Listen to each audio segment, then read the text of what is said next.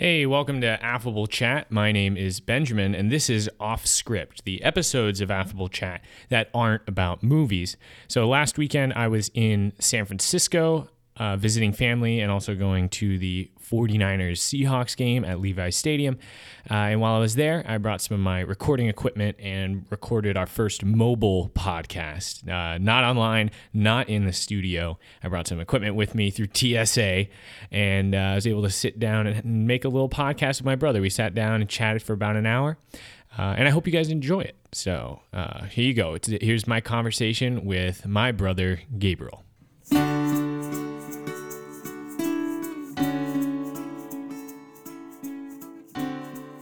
But that's the thing. We're also kind of testing this out, so we'll see how well this works. You're my first guest on the mobile studio. Oh, it's a great honor. Yeah, well, it's because I'm out here in San Francisco, where you reside these days. Yeah, this is where you'll find me if you. I don't know what that is. I think it sounds like a microphone. Okay. Yeah, sunny California, and I've been here now for over a year and a half. Oh yeah, I'm loving your Almost. NPR voice right now. Do you feel that? You It's can hear that? Good morning voice. Oh yeah, it's that's why you have to take all this stuff with me. I had to go through security with all my mics and my audio equipment.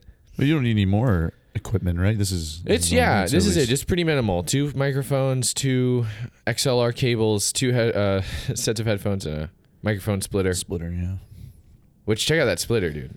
You want to listen to music with your 5 closest friends? Yeah, everyone just plugs in. Yeah. Got a nice little...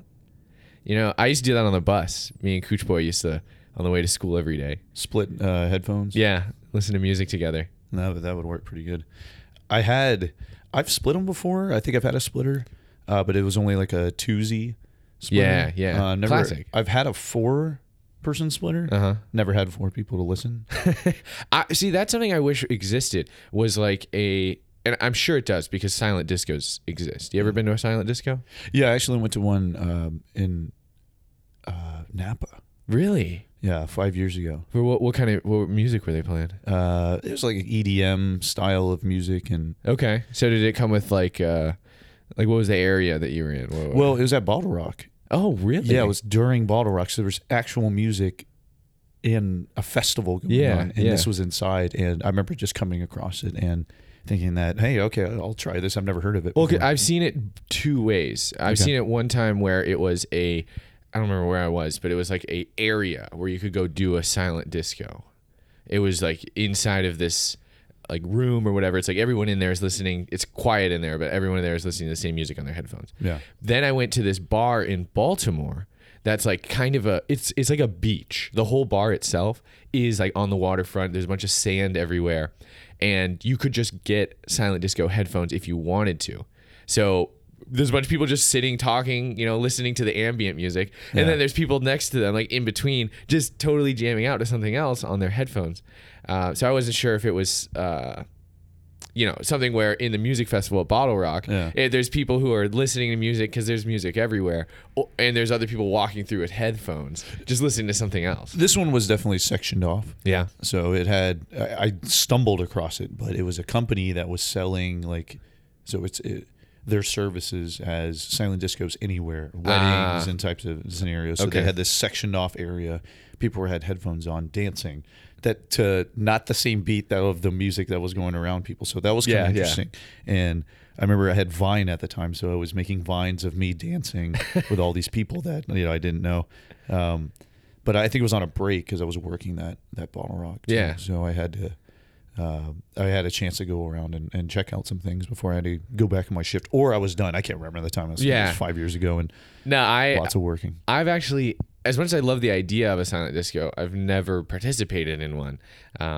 I'd love to at some point, but also I'd love to be able to host my own. This brings us back to the headphone splitters thing. Yeah, I am not super familiar with Bluetooth technology, or it's like how exactly it works. Obviously I'm familiar with it, but it's not like I understand the inner workings as to what's possible, how many devices you can link up at once. But wouldn't it be cool if you and all your friends with your Bluetooth headphones could sync to one person's cell phone and all listen to the same music?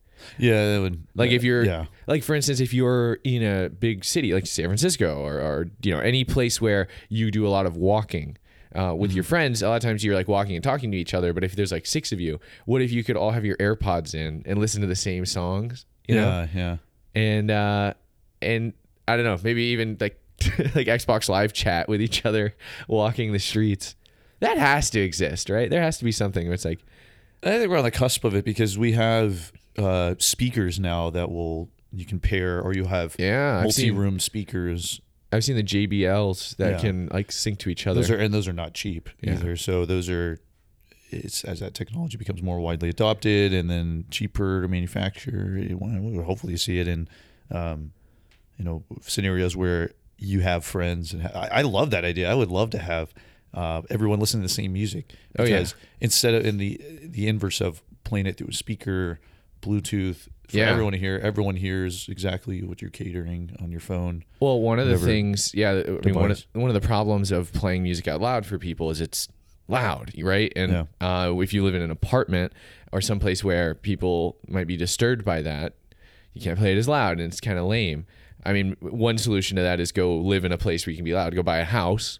But for those of us who don't have houses, a silent disco would be pretty epic if you could have like a party where everybody's, jamming out to music at a volume that they actually enjoy, and no one outside the apartment has to. So that's when you bring up like having a party at your house, because that's always since I went to college, like, have house parties where people are dancing, and stuff like that. Of course, that never happened. But I've learned. Well, I went to a couple of good gatherings at your apartment or your house in college. Well, I guess I'm setting these high expectations where it's like one room, people are dancing. Yeah, like having a good time dancing, and then there's separate rooms, people playing games and stuff, like, because everyone in college is playing house party games, or like drinking games, I should say, not house party games. But so that always happened. But the reason why I bring it up is that I've met some friends here in California where they have like small dance get-togethers in their own living room, like maybe 6 people.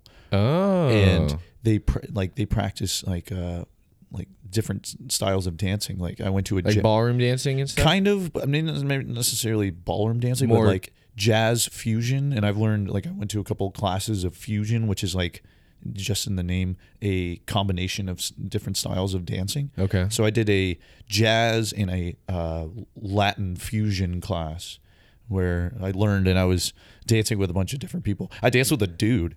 I think any person who's taken like a bunch of dance classes has danced with dudes. It's learning. Yeah. And honestly, I don't know. I think it helps to know both sides. Like if you have to be that dude that's being danced with, because a lot of, at least in my experience doing ballroom dancing, there's like the lead and the follow role. Right. Sometimes it can help to get that extra perspective. Every dance class I took in college, there was so many dudes and not enough girls, but you get this was kind of I would say, I'd say it was more 60-40 in this given scenario. But again, this one class I went to, I danced with the instructor, and I danced with a bunch of other women who were very, proficient at dancing, because I wanted to learn. I was like, if I'm not going to hear just fiddle fart around, if you will, wasting my time, I'm going to try to get better at and learn this dance. And what type of dancing was it again? Jazz fusion. It was I don't know if it's the title is jazz fusion. It's just fusion dancing. Okay. Yeah. But going back to house parties, that is something that they're gonna, like, this girl is gonna have people come over and they're gonna dance to fusion style of music, some type of variation, and have that in their house. And always wanted to do that, and I was so surprised, and talking to her, I was, this is such a cool idea to do. I would have never done that. First of all, because you can't get people to dance. Yeah. And then inviting them over with the intention of dancing only, and maybe having some, especially when it's a small group of people. Yeah. Too, where you can't really hide. You're there to dance. Yeah. You're there to sit or be there with your girlfriend or whatever. Like, you're all expected to dance. So I think that's cool. I love it. I love that idea. For a gathering, because as I get, it's so it seems like so tired to say this, but it's like as I get older, just going out and like drinking as much as I can with my friends becomes less and less fulfilling, right? Yep. And I'm looking for other things. Like I of course enjoy drinking alcohol, but why not go out, drink alcohol, and do something, right? Go to a place where it's like, well, we play pool here, or we listen to this band here, instead of just going to a place and being like, all right, let's spend money on drinks until we leave, Yeah. So I love that idea of like a dancing thing. We actually did that at my place for my birthday when I first moved back to Columbia, because I had just gotten back. I hadn't really had a chance to reconnect with most people yet. So the people that ended up at my birthday like gathering were all really close friends, right? Yeah. People who all know each other, have known each other for years. We're very comfortable with each other. And of course, Nick is there, Nick Heredia, who's a musician, and he starts playing like a show essentially, where because he was like taking requests, and like he brought Corey up to sing with him, and then like there were songs that everybody knows where everyone is singing together. And it was great. That's just what we were doing, was just sitting down in a circle and playing music, drinking beers, and just having a good time. Mm-hmm. And I loved that way more than what we did later in the night, which was all go downtown and pay money to get into a bar and all that other like classic going out stuff. Yeah. My favorite part of the night was just being together and singing, which I've talked about this before on the podcast, but I feel like we have a very singing judgmental culture, where if you sing, if you like get in front of people and sing, the impression you're giving off is that you think you can sing. Like you think you're talented at singing. Yeah. Like better because than only talented people are allowed to sing. Yeah. Because if you aren't good at singing, then we're supposed to make fun of you. I love to like heap the blame on American Idol for this. Yeah. But American Idol was singing competition shows in general, right? Right. And which one is more of a phenomenon? Yeah. Like nothing outdoes the phenomenon that American Idol was. And a huge part of the reason people loved that was because Simon Cowell would totally destroy people. Yeah. Who that's entertaining. Not just people who were like weren't good enough at singing. It was specifically people who were bad at singing who thought they were good at singing. Mm-hmm. Okay. And so going back to this idea that if you're singing, it's because you think that you're good at singing. If you're not, then obviously everyone else's reaction should be to ridicule you because you're not good at singing, but you think you're good at it. Sure. Right? So I don't like that way of thinking. I think you should sing because singing is fun. Like it's not, and I'm talking about in the context of like when someone pulls out their guitar, or someone's playing an instrument, or you're just in the car listening to a song that you both like.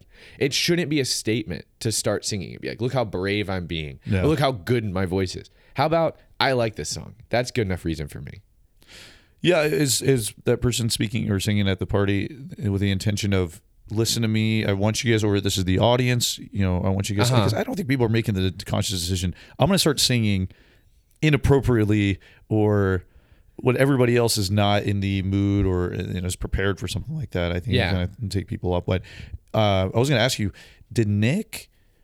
I know Nick to start playing music like that because that's always fun. I've had people come to my house and literally have concerts at my house. In the front parlor, if you will. When I lived in South Carolina, but.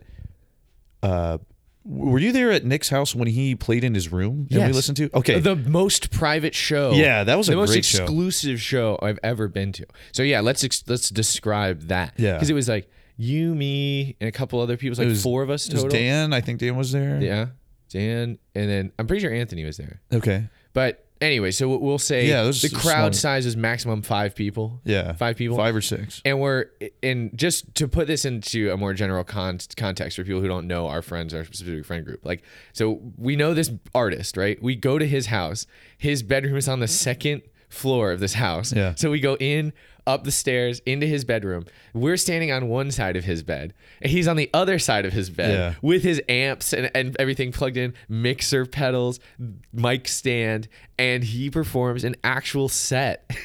Yeah, there's like 6 songs, maybe. Yeah, somebody who's prepping for, and well, because Nick does shows all the time, so he just kind of went into like performance mode. And I think we had been drinking too, so we were definitely drinking the whole time. Okay, I take that back. Yes, I think we definitely were drinking, and I wouldn't say egg him on, but we participated. Yeah, we were. Here's the thing. I've been to a lot of shows that don't have large audiences. I've been to a lot of shows where I'll drive kind of far away to like Spartanburg or something to see a show for my friends, or a show that I'm going to with my friends, but there's not that big of an audience. So Sure. the real difference was that we're going to a venue, right? But this time the venue came to us. We were going and it was so intimate. But being able to flip that switch, I think, is like being able to be in a intimate place like somebody's bedroom and still treat it like a concert, still appreciate the music and participate with like the performance in the same way you would in a venue. Like those are the type of people that I like to hang out with. People who are able to be like, yeah, I'm not too cool for this. Yeah. Well, I think it's also nice to hang out with Nick because Nick also enjoys singing as well, so you can get into. Yes. And Nick knows Nick actually is talented, so it's like one of those things where it's easy to get him to start singing and then get other people to start singing. He's actually competent, right? Yeah. But it's also, at least when he's with me, I'm always saying, hey, Nick, play the guitar. Like, I would like for you to start playing the guitar and everyone join in singing or just listen to you because you're a talented musician. Nick has, in my experience, has not been that guy to be like at a party, bring out a guitar and be like, all right, everyone, so here's Wonderwall. Stop what you're doing and pay attention to me. Sure. I like it more as a community activity. Like, for instance, Nick, this is one of the most legendary Nick playing at a show that's not a real show that I've ever experienced was when we were at Mountain Weekend. So our fraternity rents a huge cabin in Tennessee, and for a long weekend, I think Martin Luther King weekend or Labor Day, depending on which semester it is, we go stay. And actually it's just in the spring, but anyways, we get a huge cabin, a bunch of people there, and everybody brings a +1. You're allowed to bring a +1. So a lot of people bring like their girlfriend or boyfriend or whatever. And I brought Nick, and Nick ended up being like the best date in my opinion that anybody brought. Oh, wow. Because Nick, so there's obviously a lot of drinking, college stuff, and our good friend Corey woke up with a massive hangover after one of the nights of drinking. Sure. And it was like so severe that he was visibly ill. Like you could look at him and be like, this man is suffering, right? Yeah. And he was diagnosed by one of our biomedical engineering students. Oh, so the resident doctor. Yes, she diagnosed him with the SUDS. So everyone was worried about Corey. Corey had the SUDS. So Nick brought it on himself to host the Live Aid Suds benefit concert where he had to play songs and until Corey felt better. So Nick put on this it was long. I mean, it was fingers bleeding. Yeah, like it was like so much. At least an hour, if not more time of we're getting a little static. Of Nick playing shows for people, and or like playing shows in front of people, doing sing-alongs and all this stuff. And by the end of the show, Corey, in front of like the people that were listening, Corey cracked a cold one and proclaimed that his SUDS had been cured. He was ready to start drinking again. Wow. And it was amazing. So we always thank Nick for that. Or whenever Corey has the SUDS again, we always lament the fact that Nick isn't there to help with a benefit concert. Music helping better than laughter there in that. Yeah, no, it was great. And so that, I don't know, just bring this all to a head. I like stuff like that, where people are they feel like they can put their guard down and they can sing or dance in the presence of other people and just feel like they're having a good time. I'd be curious to know what percentage of, is there a record of, or how we keep track of how many people actually can sing it? Because I think at that point it's subjective on, some people claim that Bob Dylan can sing. He's a great songwriter. Yeah. Right. Where they claim that he can or can't. You can't. Oh. Yeah. Yeah. This has always been a thing for me too, is like, I feel like people are harsh critics of singing. You mean critics? Critics, yes. Yeah. They look at the people's job is to critique other. Well, sure, but they look at actual Bob Dylan, an actually successful singer-songwriter, and they're like, he can't sing. It's like, all right, what makes you able to say that? I mean, I try to stay away from critiquing music just because I feel like I don't know what I'm talking about. But I feel like stuff people to do. are just too judgmental for the most part.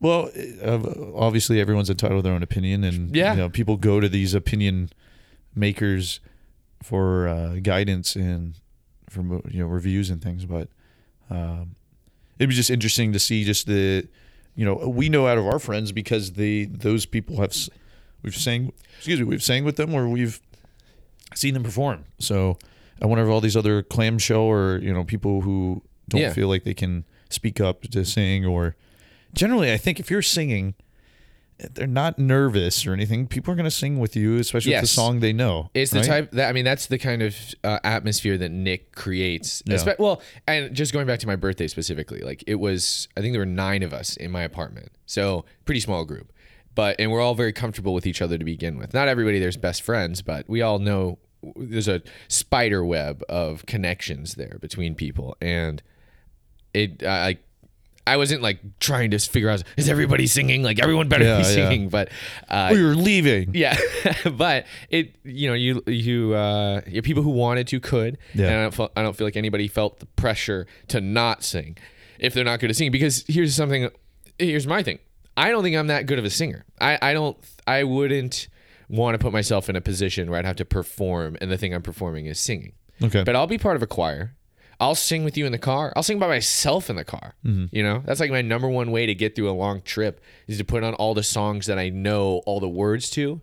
Yeah. And then it's just like I'm in the car just jamming out. And that's how I get time to go by a little bit faster. Right? Yeah. But I don't think I have to be good to enjoy that. Sure. And I don't know.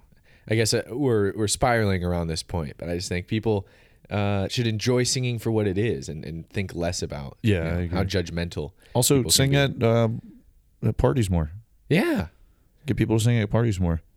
It reminded me of that time when we learned Sailing Over the Dogger Bank. Yeah, okay, that's something like that. That's exactly what I'm talking about. That type of thing is awesome. So, Sailing Over the Dogger Bank is it's a song that was used for an opening title card in SpongeBob. Yeah. And it's not even the lyrics of the song that are in SpongeBob. It's just the final notes of the song, but it's iconic. You instantly the chorus. it. But the historical significance of that is, I think it's a old sailor song or a old tavern song you would sing, but it's very nautical. It's nautical. We're the boys to make a noise when we come home from sea. We get right drunk, we roll on the floor, we have a jubilee. We get right drunk and full of beer, we roll all over the floor.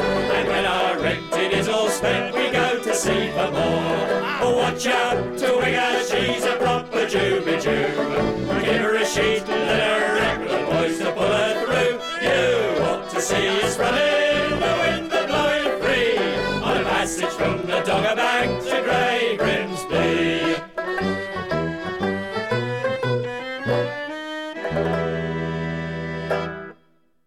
Yeah, so it only made sense to find that. For Sailor Mouth, was that? Did you say the title or the name of the episode? I think it is Sailor Mouth. Yeah, it is Sailor Mouth. Yeah, they reused some of those songs too, so it could be multiple episodes. But yeah, probably Sailor Mouth. Yeah, but anyway, the whole premise of that song and why we brought it is that our friend group. Just a couple friends. Well, it wasn't just that we were getting together. He's been featured on this podcast before, Justin Kuzmano. Oh, yeah, Cooch Boy. He's been on this. And then my roommate at the time, Dan, also learned it too. And he was open to that, which goes to, Dan is not a singer. Yeah. Dan's not usually doing it, but if I can convince him, and then I think he feels comfortable enough doing it. Because it's one thing, because I can suggest all kinds of things to Dan now. Is he going to bite on it? That's a different story. Right. No, but I think we were all in on this bit, and it wasn't just that we wanted to sing like a sailor's like dirge or whatever you want to, a shanty. Mm-hmm. We planned it for the weekend of St. Patrick's Day. Yes. So there was this implication that there was going to be a lot of booze flowing anyways. And that kind of sailor song definitely fits the atmosphere when people are doing a lot of heavy drinking. Yeah. And it wasn't the easiest song to remember. We divvied out the parts. There was a 4-section part. And yeah, I printed out lyrics. Like I was practicing.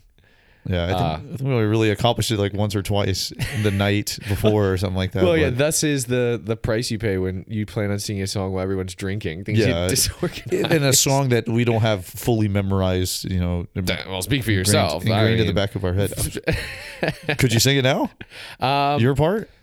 I don't know if I remember exactly my part, but I do listen to that song on occasion. It's still on my Spotify. Oh, is it? Okay. Yeah. I have it in my my drunk anthems playlist. Nice. And I really enjoy the drunk anthems one. Now it's definitely my drunk anthems. yeah. But there's generally a point when I haven't had enough alcohol where I'm feeling the music and it's like now it's time to sing and dance. Yeah. And That's yeah. It is something. There's like a barrier there. like You a have to be- threshold that once you get past that threshold, then Yeah.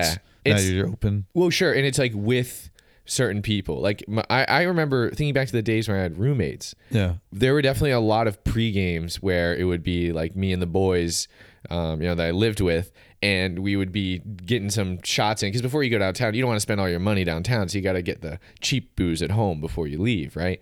And we'd be listening to music.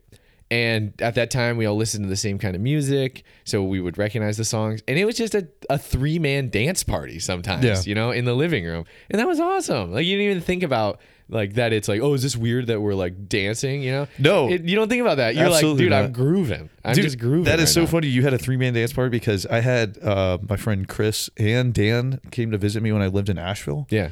And before we went out, we did a 3-man dance party too. Just putting Yeah. putting some bangers on and then dance around, getting jived. Yeah. Yeah. And taking shots, and then before we headed out in our Uber. So this actually brings me to something else that I have talked about on the podcast before, but like people who take their phone out when there's something like that going on. So like, for instance, if you're having a 3-man dance party and then somebody's like, oh, look at these guys dancing, let me record them. Oh, and you're not part of the 3-man dance party filming? You're some other person Yeah, filming? yeah. Oh, okay. You're the 4th person there who's... Yeah. Which is because Are they doing it at ridicule, or they're like, this party's vibing, or like what's the approach? That seems like something out of ridicule. it does. And I don't know. I don't want to. Only the Sith deal in absolutes, right? True, So it can absolutely. be. Somebody could be like, this is awesome. Look at these guys going in. But also, it could be like, look at these fools. They've had too much to drink or something like that, right? Okay. And that's generally more the case than... that's what I would think. I don't do this, right? Yeah. Because if I see a 3-man dance party happening, especially if it's in my living room, I'm going to be the 4th It's man. the 4th man dance party. Yeah, I'm in yeah. there, I'm Yeah. in there.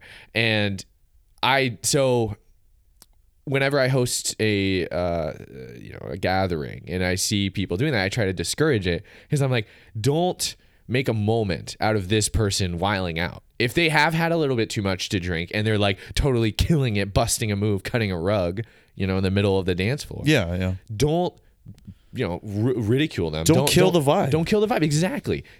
Who cares what this looks like through a camera? Don't send this out and be like, look at this.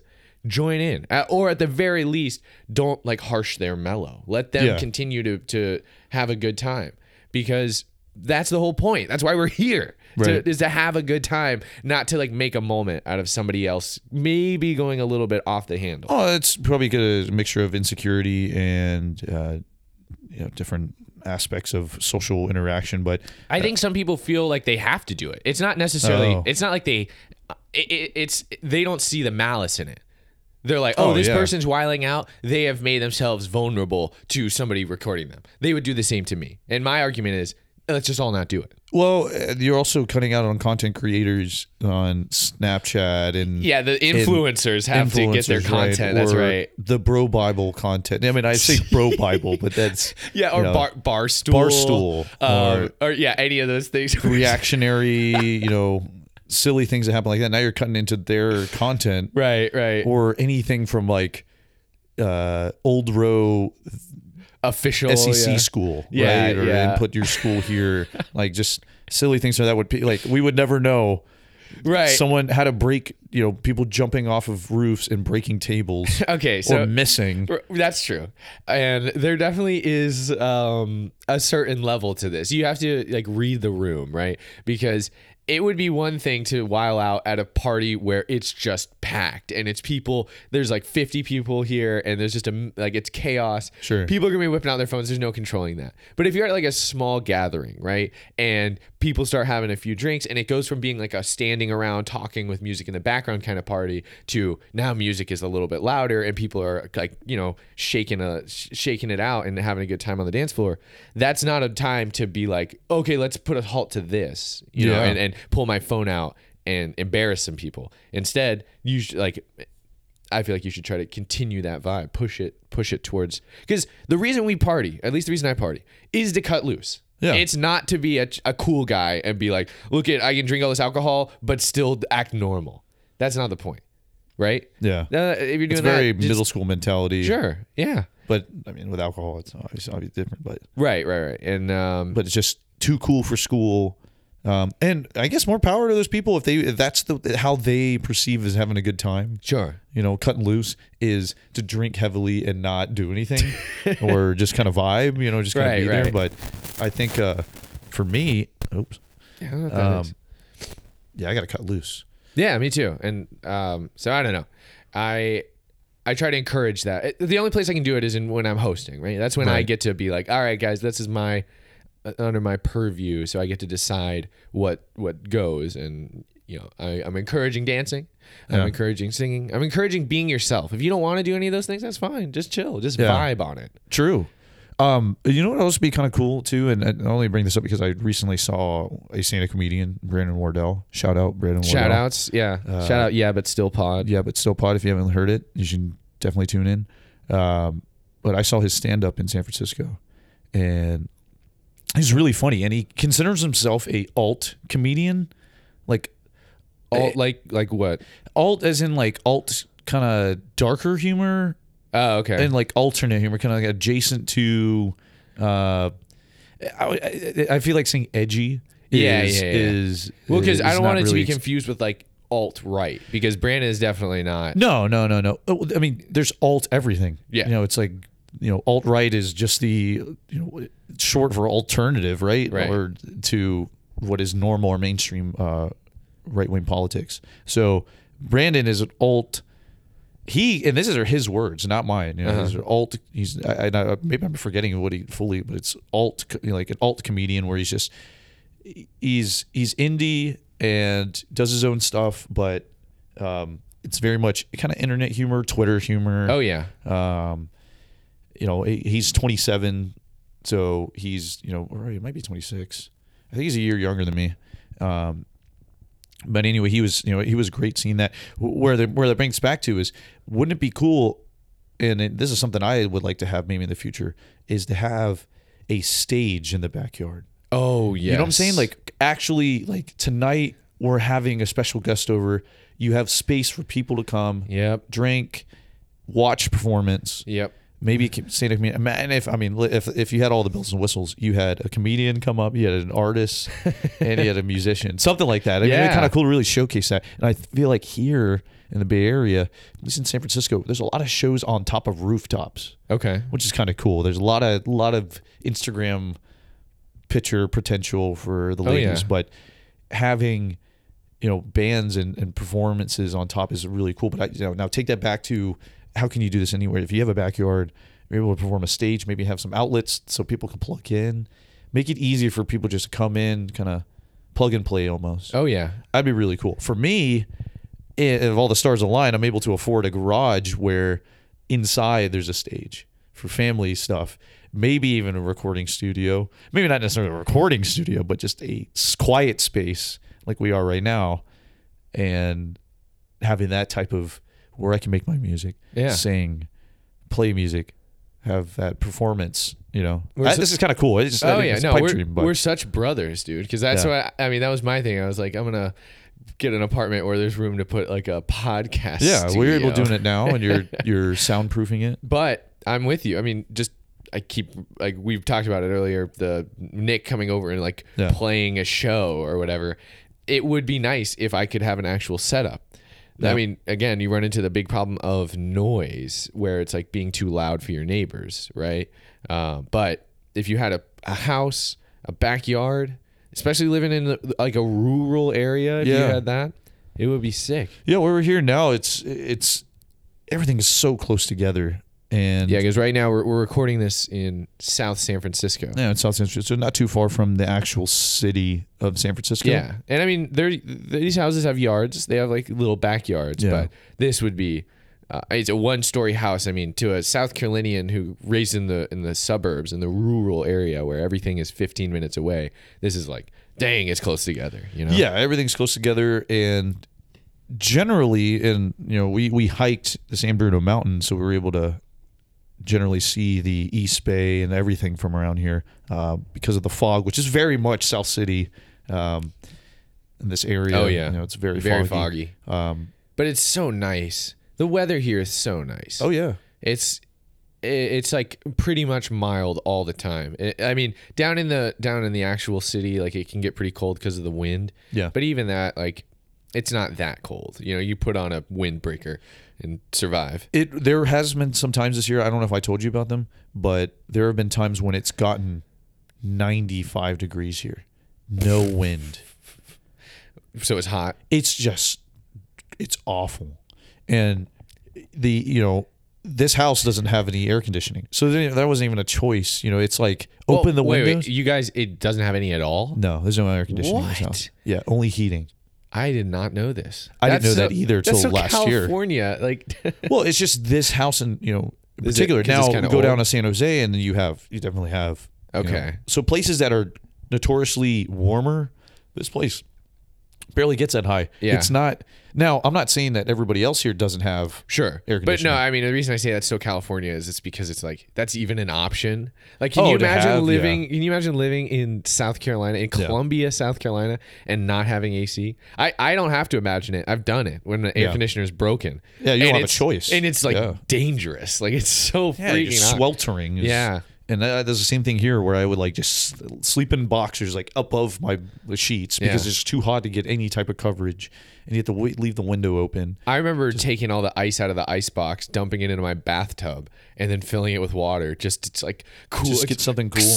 Yeah, because Wow. it happened a lot in my college apartment at the retreat down in Columbia.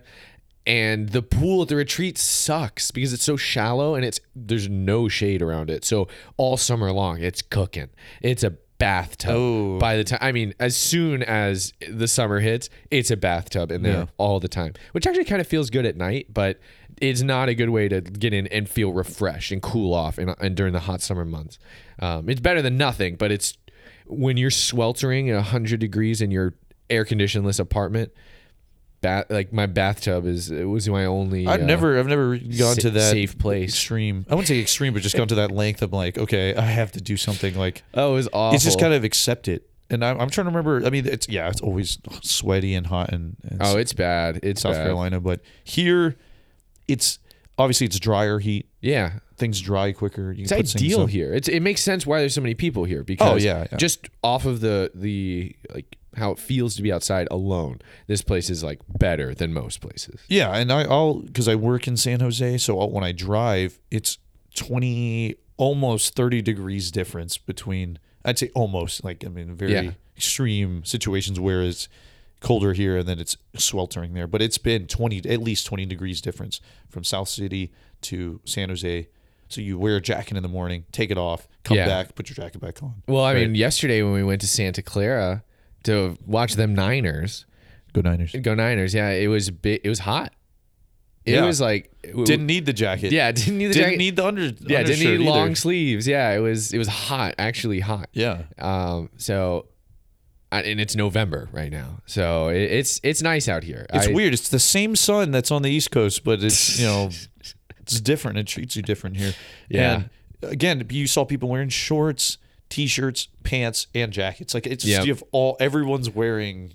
Yeah, like Now everyone's body temperatures different. Everyone's bodies are different, and they handle their But I risk think like different. the threshold for comfortable wearing is a lot larger here. Like you Sure. have more options that are still viable. Where in a different place, like for instance South Carolina, if you're wearing a jacket on certain days, it's like you are going to go have a heat stroke. Yeah.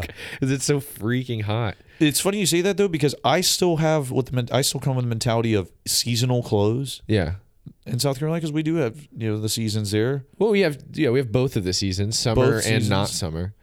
Yeah, there's colder winter, It does get cold, but icy winter. I learned what cold really is because I went to Detroit in February. Detroit. Yeah. For like almost a month. Yeah.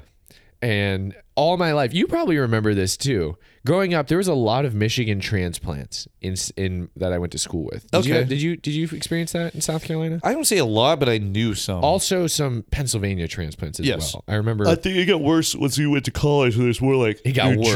Jersey. Yeah, it was to like deal with all these Northerners. yeah, all the snowbirds. Not necessarily snowbirds, but Kind of, because that's like more of a generational, like the older people, boomers moving to Florida than yeah. A lot know, of people move to South Carolina warmer. because it's a preferable climate to where they're coming from, in their opinion, I guess. cost of But living. I remember hearing growing up, I'm like, oh, it's so cold out there. It's like 35 degrees. And then people from Michigan or Pennsylvania are like, you don't know what cold is. This isn't cold. And I'm like, I'm pretty sure it's cold. I think I know. sorry, it's cold. I think I know what Yeah. cold is. And then, so earlier this year in February, I went to Michigan in the dead of winter, and they were absolutely right. I didn't know what cold was. Yeah. That's what, like, when I went there, I found out what real winter is, and it changed my perception on how like cold things actually are. Because, well, first off, I got there and instantly got the flu. Like I showed up, my I body was like, remember that, yeah. "Oh, sorry, this winter is too extreme for you." Yeah. And I got the flu. But even after that, you get to I got to experience sub-zero temperatures. I got to experience the snow that was just like a daily occurrence instead of. Yeah.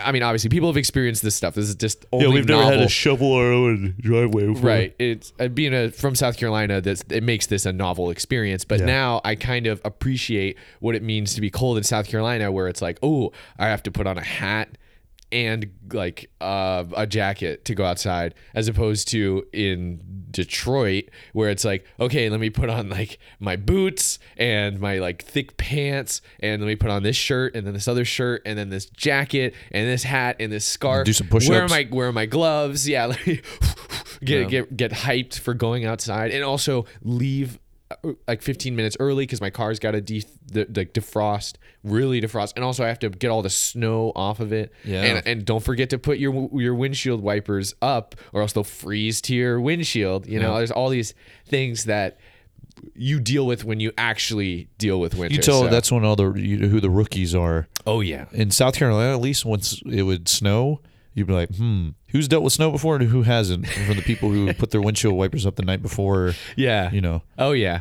Well, and that's the thing. You can be from South Carolina and plausibly not really have dealt with snow. Most people's reaction to snow is shut it down. I will put my life on pause until snow is gone, and then we return to our regularly scheduled business, which is awesome. I do really like we don't even attempt to deal with it. We're just like, take the day off because it'll probably be gone in a day. Oh, yeah. It'll just probably melt away. What is interesting about here, too, is that I say close. I think Tahoe maybe is 3 to 4 hours away from here if we were leaving South San Francisco. Yeah. But to have that, it gets really dry once we go inland. For people unfamiliar with Tahoe, that's a good place to go. Snowboarding, skiing. Yeah, and I've been during the summer too, and Lake Tahoe is what's Tahoe short for. But, Right. It's a very popular destination for people coming from Nevada and coming from California. Right. Because they split. It's in between there. But that's also where you can go find snow. So it's interesting. People here will see, what is it, mountains or ocean. And you can go to the ocean. We're right next to the ocean. That's why it's so cold here. Right. Because the winds come off of, the ocean and then go up to get some snow. And then if you want desert, you can drive to Southern California where there's more desert. Basically, it feels like a desert here because it's so dry, which has been another kind of interesting type of perspective. Because when I moved here last year, there was bigger fires and they were closer, and the air quality was bad. Right. It was like I would cough when I would breathe it. I'm like, this is insane. Can you imagine? Can you just imagine going outside? Just going outside. Yeah. It wasn't like continually I'm coughing, but it was like if you breathe too quick, you're gonna cough. Well, I've heard people who do cardio exercising in California in certain areas where it's like noticeably more difficult. Yeah. Where it's because the air quality is so poor. Yeah, it's enough to. I mean, it's almost like living in a foreign country because let's say China, for example. You see a lot of people with face masks. Yeah. You know, and that's because of. Do you see that here? Air pollution. People walk around San Francisco with face It's interesting masks? too, and it's the Asian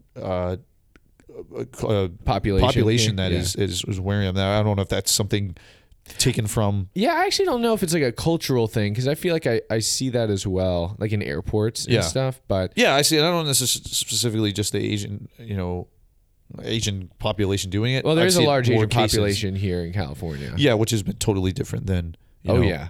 Than what. I hear it's interesting because I'll tell people, I got to change out my clothes because I've got a bunch of shorts. They're like, you change out your clothes? It's like the same clothes every year. I heard that all from year? friends I've met here, also from relatives that live here, Whether you wear the same clothes all year round. Well, basically, it's like there is no wardrobe change, but Yeah, no, it's definitely a thing in South Carolina, like Yeah. the summer clothes, winter clothes, basically pants and yeah. long sleeves. But getting back to the diversity here, Yeah. I mean, that goes without saying.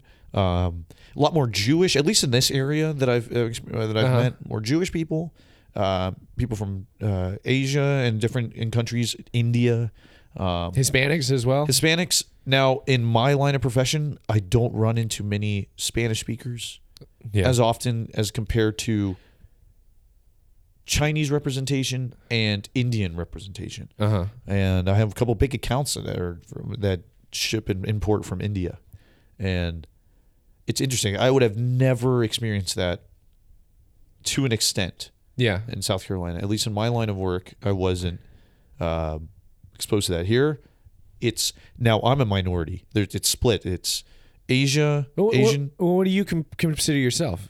When I'm filling out applications, and I put Hispanic. Me on too. mine. Well, usually it's like a separate category. But it's not. Like, it's are you not- Hispanic or non-Hispanic? And then they ask you your Yeah, race. I don't think we fall directly in that. And I don't think other is also covers that either. So I'm okay with putting Hispanic. Yeah.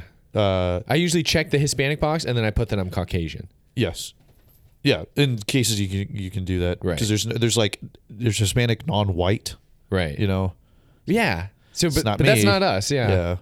Yeah. Hispanic other, or well, yeah, there's different options there, but that is something I will like.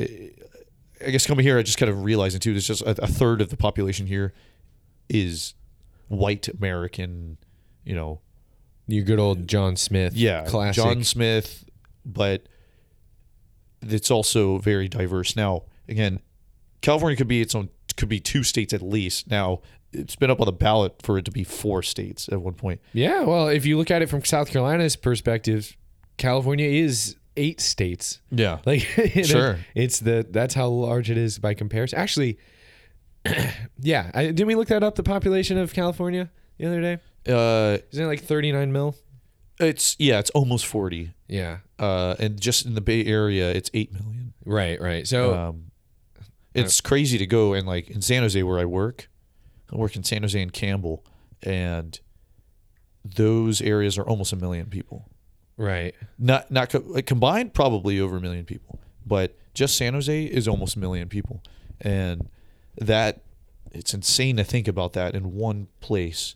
Because the infrastructure, in my opinion, and please call in, phone in, tweet in if you disagree with this, but infrastructure wasn't created and isn't managed enough to handle the amount of people that are here. Just saying. Oh, yeah. I don't think that's super Yeah. controversial. Yeah. I mean, our infrastructure. Well, I mean, the phone lines are open. The phone lines are definitely open. You can call Affable Chat, but you, I mean, I think that's true everywhere. Even a place like South Carolina where we have way less people. Crumbling infrastructure, you're saying? Yeah, the infrastructure is still not. Well, it was made 50 years ago, Sure. and it wasn't designed to last forever. And we pretend like, I mean, obviously there's repairs and stuff, but we pretend like these solutions that worked for us decades ago Yeah. are just going to last forever. And that's just not the case. But it does seem like a big deal to have to replace that stuff. That's what I've heard. That's why they call the Green New Deal. I was supposed to say it's like Green New Deal, because it's supposed to be like the old New Deal, which was like improve our infrastructure, get us up to date, and also supply people with jobs and fight climate change. Well, yeah, I mean that's what makes it the right. Green New Deal. It's like that's part of it, but I think people get hung up on that because they're like, oh, it's the same people who brought to you by the same people who invented paper straws, totally unnecessary changes we're making just because we want to seem more climate friendly. I think that people are overlooking the fact that our infrastructure does need updating, and we could be doing better. Like it even if you're like an anti-climate change person, I think having a new deal that we as a collective, the countrywide, decide to upgrade our infrastructure, we would benefit hugely from that. I think everyone benefits from it too. It's not just select people, the poor, the rich, nothing. It's everyone who uses the roads, which we need. And right. And I mean, data proving that our infrastructure is not sound. I think something I'm maybe just pulling out a number here, but something to 70% of bridges in the U.S. are not to code or not. Yeah, I think John Oliver did a show about that. Yeah, I think, on Last Week Tonight. And I mean, I did some research for this in an undergrad. I did like a speech about South Carolina's dams. Mm-hmm. My speech was cleverly named "South Carolina has a dam problem." Oh, and part of that actually came into effect when the 1,000-year flood happened, because a bunch of dams failed and multiplied how bad that flood was for the Columbia area, which was a preventable problem. So I don't know. I feel like I'm getting out of my wheelhouse talking about politics and stuff. Yeah, but I didn't want to get too political here. Well, have you familiarized yourself at all with the hashtag Yang Gang? No, I've only seen him on the debates that have gone on. I was targeted by his ads before he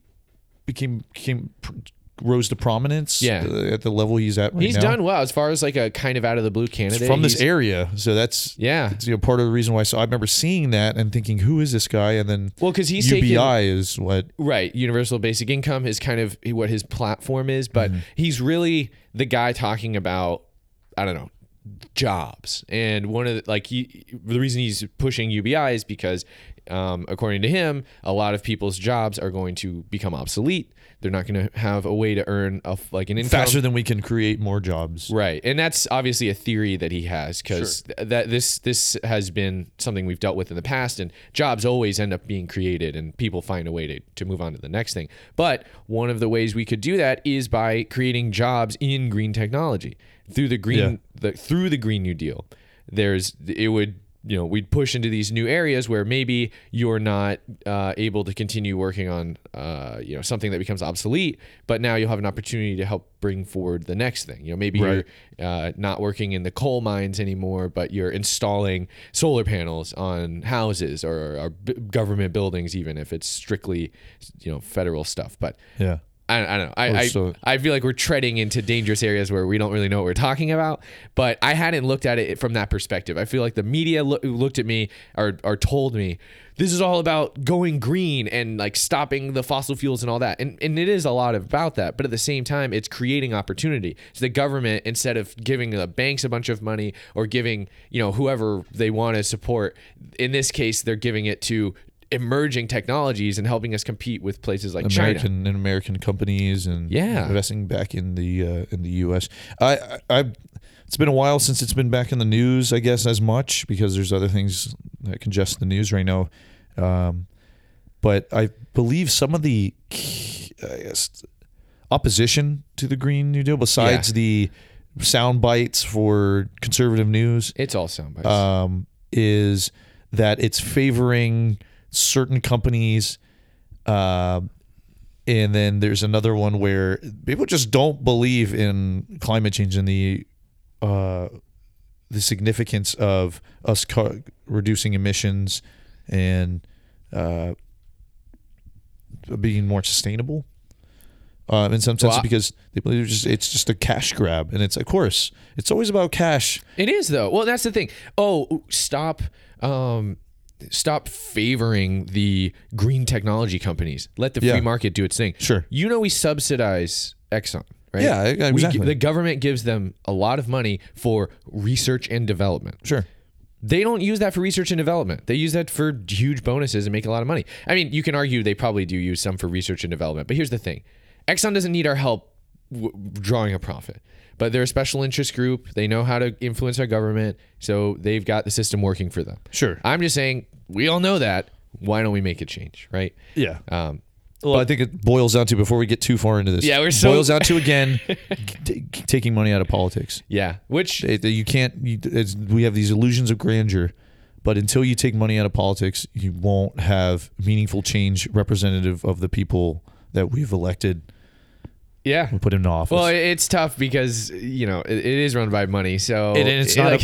That's not a party thing. That is both sides of the aisle. Right. So until you can somehow work the system to get somebody in there who's willing to say no to the money, and take the system down, and everyone is, not just one person. Yeah, it's not going to just take a world leader to do that. It's going to take from top bottom, or the bottom down, everyone saying no to special interests, not having tenured politicians finish, then go back being lobbyists. Right. It's just like it goes back into the system. So we can change from that. We live in the capitalist America. We do. Money rules the world. It actually is kind of. It's so weird growing up and being like, America is the greatest, which I still think America is the greatest. I'm so proud to be an American. But it's crazy getting out of like the public schooling system and looking back on that stuff and being like, man, they didn't tell me how much money influenced this whole thing. Yeah. Like, they didn't teach me how it really works. They taught me how the paper and the things, like the Constitution says it should work, and the Schoolhouse Rock summary of how the three branches of government work. But it's not as perfect and like amazing as I think that we like to think it is. So I read something recently that reminded me of learning about Roosevelt in the imperial time of the United States, where Roosevelt had the White Fleet or something. I forget the name of it. Do you remember that? Where they went around to all their colonized countries and different locations around the world, showcasing their fleet. It's like the big, I forgot, the history buffs. Just flexing on everybody? Yes, literally flexing. And I remembered reading that in high school. I'm like, oh yeah, I remember that now. And just what imperialism looked like in our young nation. Yeah. And showing us, and that's as we rose to prominence as a world power, showing, we're imperialist, taking these different countries, and that's island hopping, but that was a term. I mean, World War II, definitely something we did. Yeah, and having these ports and different access for trade and different things, it just kind of reminded me. I don't know on that subject, but of the history of learning from our history and preparing yourself for the future. Talking about UBI and a sustainable future, and one that will live here, because now data shows and represents that that millennials are having less kids. Yep, getting married later. Not buying houses. Can't afford houses, right? Especially here in the Bay Area. This house that we're in right now is worth over $1 million. Yeah. And when it was originally bought, it was worth $27,000. And again, coming from a guy, rural South Carolina guy, I'm like, this house, $1 million? Exactly. It's pathetic. No, too many houses here are over $1 million are not $1 million homes. Well, sure. It's just, it's location, right? That's the whole location. You have in the climate. That's here. Well, that's the thing. You save money because you don't have to buy winter clothes. You show up and have your year-round clothes. That's exactly. You just never change trade-off. out of those. Yeah. No, it's interesting too. And the housing. I mean, my understanding, at least the people I've talked to, it's starting to plateau, if you will. It's still plateauing at a freaking high level where it's still almost impossible to get out now. Things would be worse if people weren't buying houses, but people are still able to buy houses. Yeah. But there's also people out there not owning homes. And I've met people who've rented a home for 30 years, Yeah. not buying that home. That's a mortgage, We got to live somewhere, Exactly. So yeah. If you're homeless, go buy a home. Right. And if it's so easy. Yeah. If you're unemployed, just go get a job, right? It's just that easy. It's just that easy. Oh boy. Simple solutions. Yeah. Do you ever? I mean, obviously, homelessness is a bigger deal around here than. And It's one of those things where it was kind of shocking moving to Colombia. And Colombia doesn't even have that big of a homeless population. No. But just anywhere you go to where there's a lot of people, there's going to be homeless people. My experience, and it's kind of interesting just taking it from South Carolina, and it's always terrible comparing South Carolina to California. It's just totally different places. Oh, yeah, completely. But in my experience with homelessness now, it's definitely a lot bigger here. That's because of the cost of living, weather here. People come here because they're like, it'd be better to be homeless Yeah. there than it would be to homeless in freezing Montana or something. Right. So that's all it comes into. There's a lot of money too. You hear a lot of money talk that it's a lot of money towards programs. Yeah, yeah. But does the person actually see that? Do homeless people actually see all of the money that goes into them? Right. Maybe not. And we'll say it out of those. That's that topic there. But Oh, yeah. what my experience and what I'm seeing here is that homeless encampments, it's crazy. I mean, they were literally living Tent cities, tent right? cities, yes, and you see them not in. I mean, they're just right on the side of the road. I mean, and it pains me because it's also messy too. Like, there's no regard for, I don't own this land or I don't own it, but I'm going to leave my trash here. Right. So it looks even worse. So not only is it cardboard tent city, nothing. It looks like an actual house. It's garbage that was used, refuge, if you want to say garbage, but refuge. Sure. That people have now used. I'm going to make this as my house here out in the open. Rampant drug use, and I mean, you hear the bad stories of people peeing in the streets like that. At that point, pooping and like defecating in the street. Yeah. That is something I've never seen.